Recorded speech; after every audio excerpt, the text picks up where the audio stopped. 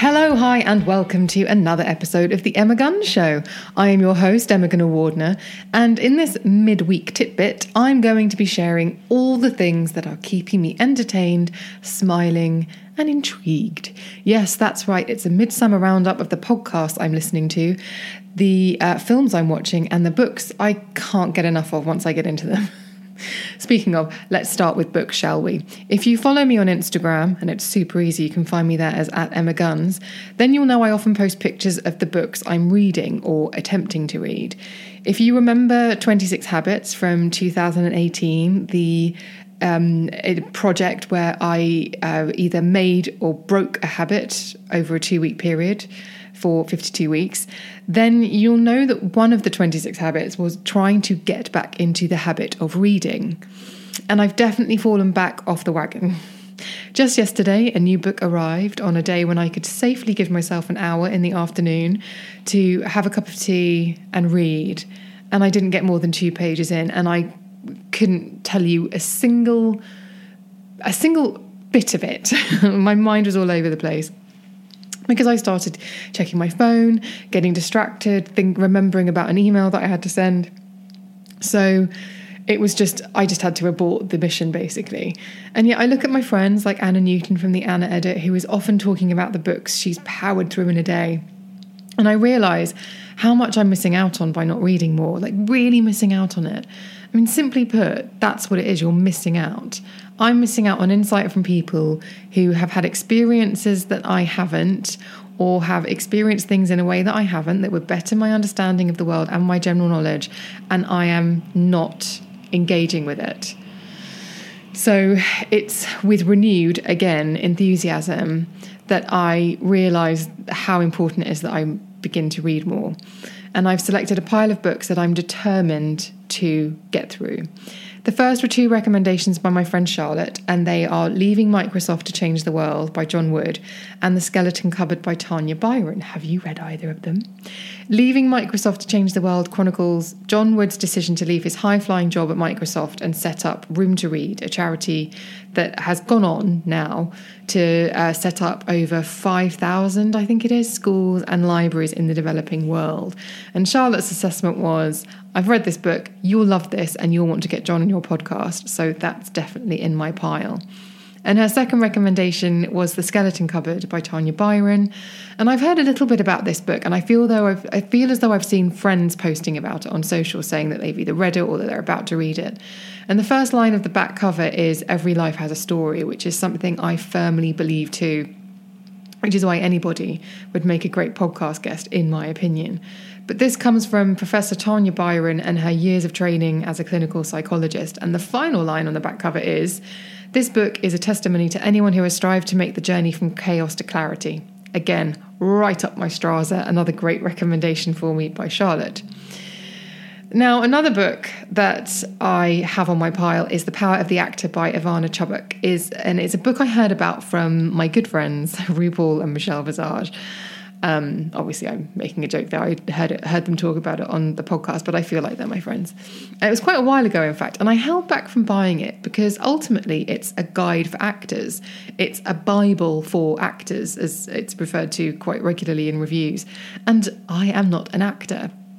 But in going through the reviews and in listening to what Ru and Michelle had to say about it, it highlighted the fact that as well as it's a great book for actors, it's also a great book full of a toolkit, or full of the toolkit for navigating life and relationships.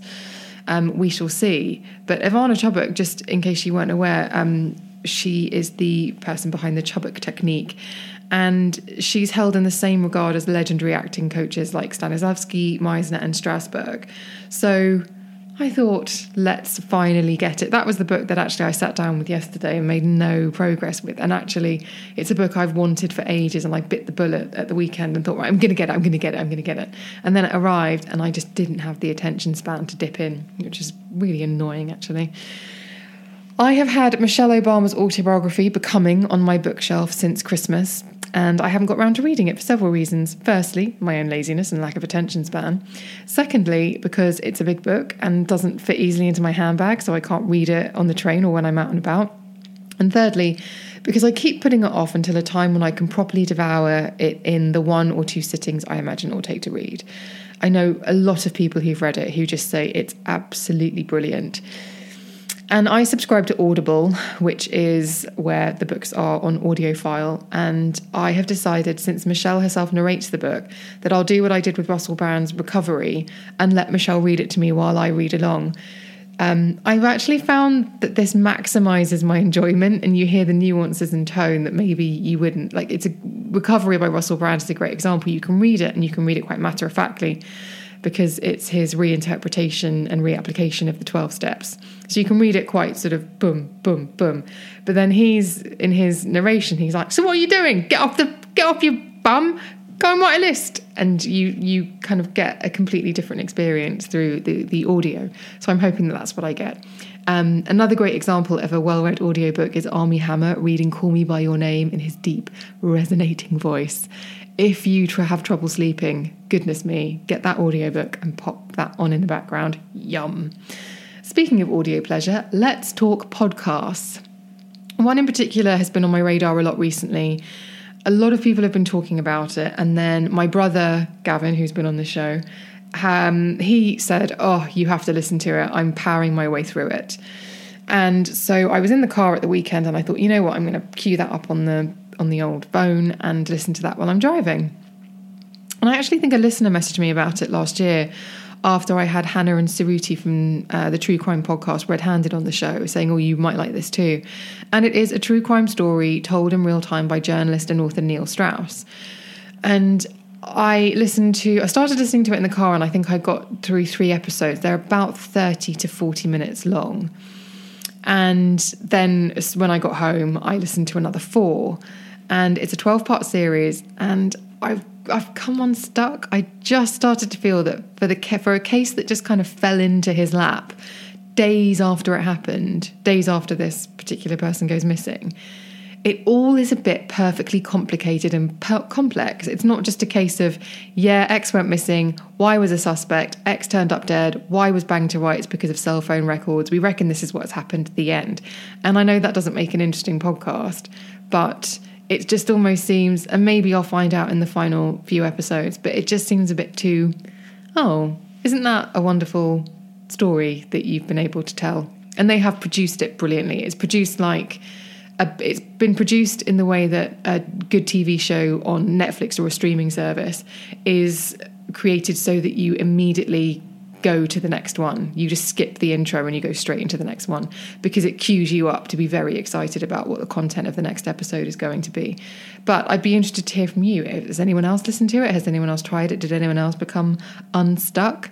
I'm going to persevere. I'm going to listen to the end. But I'm just curious.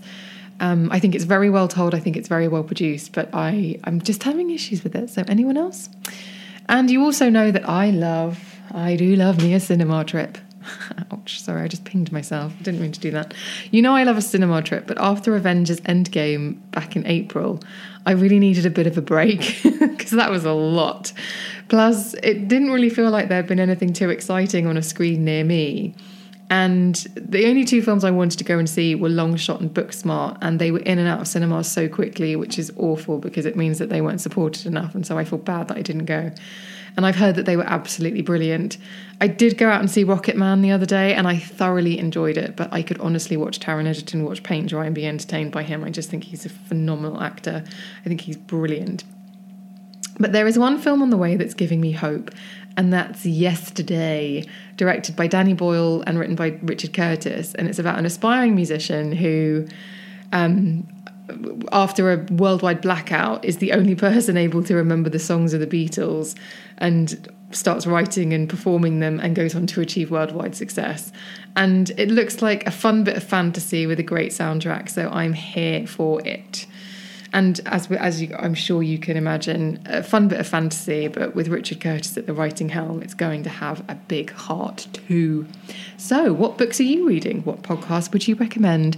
Can you suggest a fantastic feel-good movie why don't you do that over in the Facebook group? The link to join is in the show notes, and it's very simple. You do have to answer 2 questions. If you don't answer those 2 questions, you don't get in.